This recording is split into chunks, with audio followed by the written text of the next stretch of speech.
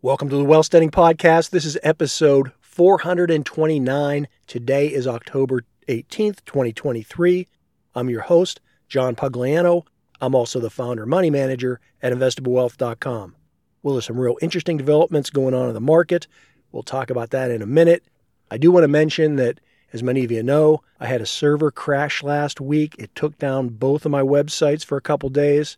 Many of you notified me about that. You were concerned.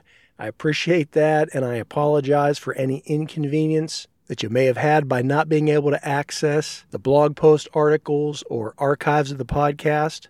But everything is now fully operational and back up and running, so go take advantage of it. Hey, as far as the markets, in light of what we're seeing in Israel, the Middle East, and with Hamas, and maybe what's happening with the conflict spreading into Lebanon or with Iran, or Hezbollah. No one really knows what's going to transpire at this point. But I find the markets to be incredibly resilient and durable, much more so than you would expect considering all the other issues, both geopolitical and economic, that have been weighing on the market for the better part of 2 years now as we come off of the sugar high from all the stimulus provided during the pandemic. It's fascinating and at the same time a little frustrating, but the bottom line is the market has been incredibly resilient. Last year, the S&P 500 was down right around 20%. Well, right now, it's pretty much sitting in that 50% retracement level, meaning that it's about, down a little more than 10% from its high. So not quite in the middle, but it has made up about half of the losses that were put in from last year. So, that's the argument for the glass being half full. And then, of course, the other shoe of that is that it is down 10% from its previous all-time record high, so, what's to stop it from going lower? Listen, I don't know. I remain 90% in cash. Cash being that money is parked in a money market fund, which is insulated from risks, both in terms of interest rates. Interest rates would go up, but also being insulated from stock market volatility should the market go down. And for the first time in probably maybe 18 years, we're actually being paid a real rate of return in comparison to where inflation is. So you're not going to get rich sitting in money market funds, but at the same time, you're going to be able to preserve your capital and your wealth to be able to fight another day. And again, that's more than you can say by being in the general market because it's down 10% from its highs. And in terms of bonds, well, we're looking at 3 years of losses there, and that's in an asset class that's supposedly safe. As to the other 10% of my money, I remain primarily invested in oil companies.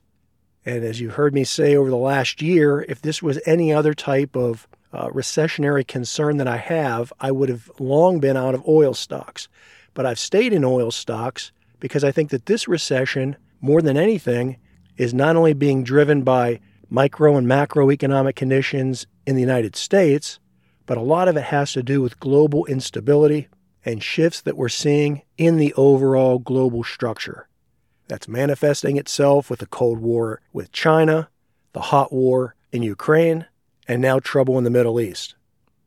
Military conflict, especially those that are involving major oil producers like we see in the Middle East or in Russia, generally result in higher oil prices, and it's because of that threat of more geopolitical instability that have held on to the oil stocks. That performance of oil stocks has fluctuated over the past 12 months or so, but for now, that thesis is holding up, and I continue to hold on to those oil stocks. But I digress. Hey, as far as what I wanted to touch base with you on this week, Jamie Dimon came out with some words of caution. He talked about the events that we're seeing, and I think he was primarily talking about the war between Israel and Hamas as being some of the most dangerous times that we've seen in decades. He also, and this is really what caught my attention, he specifically said that he's seeing a major shift in the thinking and the optimism of his fellow CEOs. And he wasn't talking just about banking CEOs. He was talking about overall, multinational corporate CEOs and how they have been very optimistic about economic conditions and profitability into 2024. The analysts are talking about 2024 corporate profits being up somewhere in the neighborhood of 10 to 12%.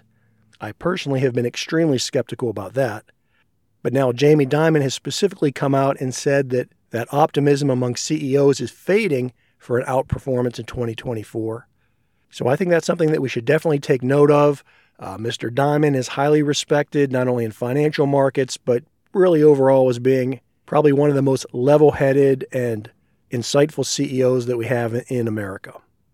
Now, by the way, I say that as providing you commentary of other people's opinions, the general market's opinion of Jamie Dimon. Don't send me hate mail telling me that because I seem to love Jamie Dimon that I'm controlled by the Illuminati.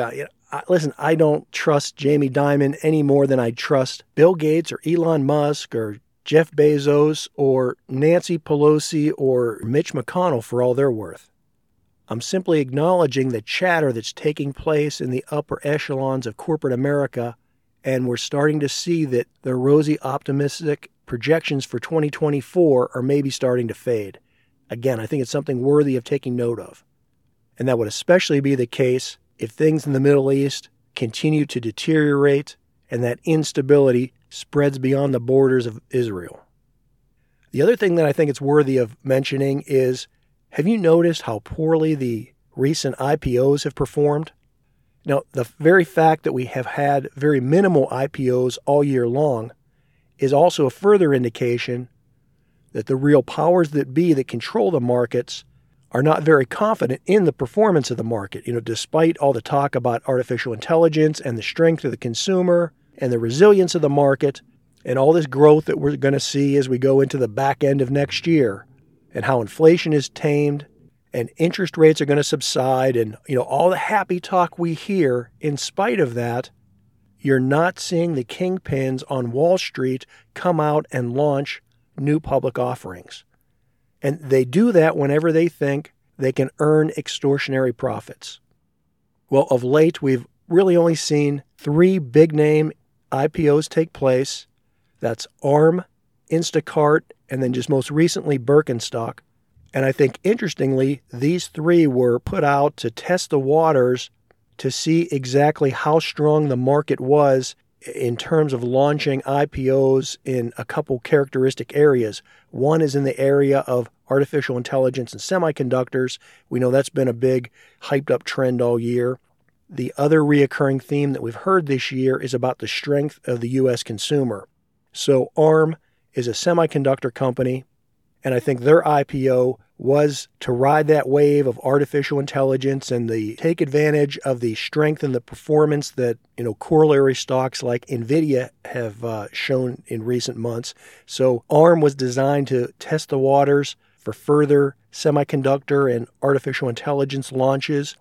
And then in the case of Instacart, which is a grocery retailer, but in particular an online grocery retailer, so that kind of ties into the whole strength of the consumer along with more automation and, taking the brick and mortar element out of it. And then finally, the old shoe company Birkenstock, I don't know, I think they've been around 150 years or so, but really playing on the end of the consumer and more of the niche and to some degree upper income consumer. So again, these companies testing the market strength and desire to absorb more investors into those areas of artificial intelligence and consumer strength. And if you look at the performance of these IPOs, they've been really the worst that I can ever remember. ARM is down about 18.5% from its initial public offering price and down about 25% from the peak. Instacart is even worse. Instacart is down about 26% from the initial offering price and down a whopping 42% from the peak of that hysteria. Again, this is just really only over the past few weeks. And then in terms of Birkenstock, they've only been out about a week, so they're fairly stable in comparison to the other 2, but still, Birkenstock down about 2% from its initial price and about 7% from the peak. Bottom line on this is not only are these performing horribly, but also these are major Wall Street initiatives to test the water for the desire to bring money into these markets, which supposedly are the strong points of the market. Automation, semiconductors, artificial intelligence.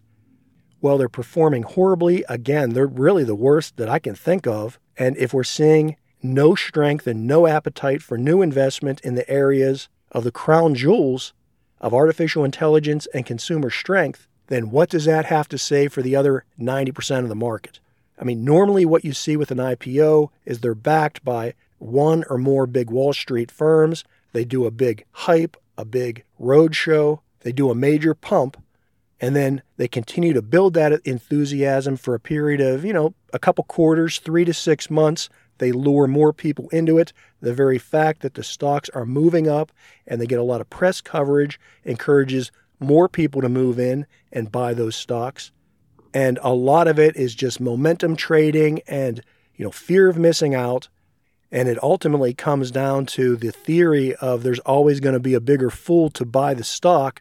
Well, eventually, like all extremes in the market, the price gets exhausted and there are no bigger fools to come in and buy at a higher price, and the price collapse with IPOs.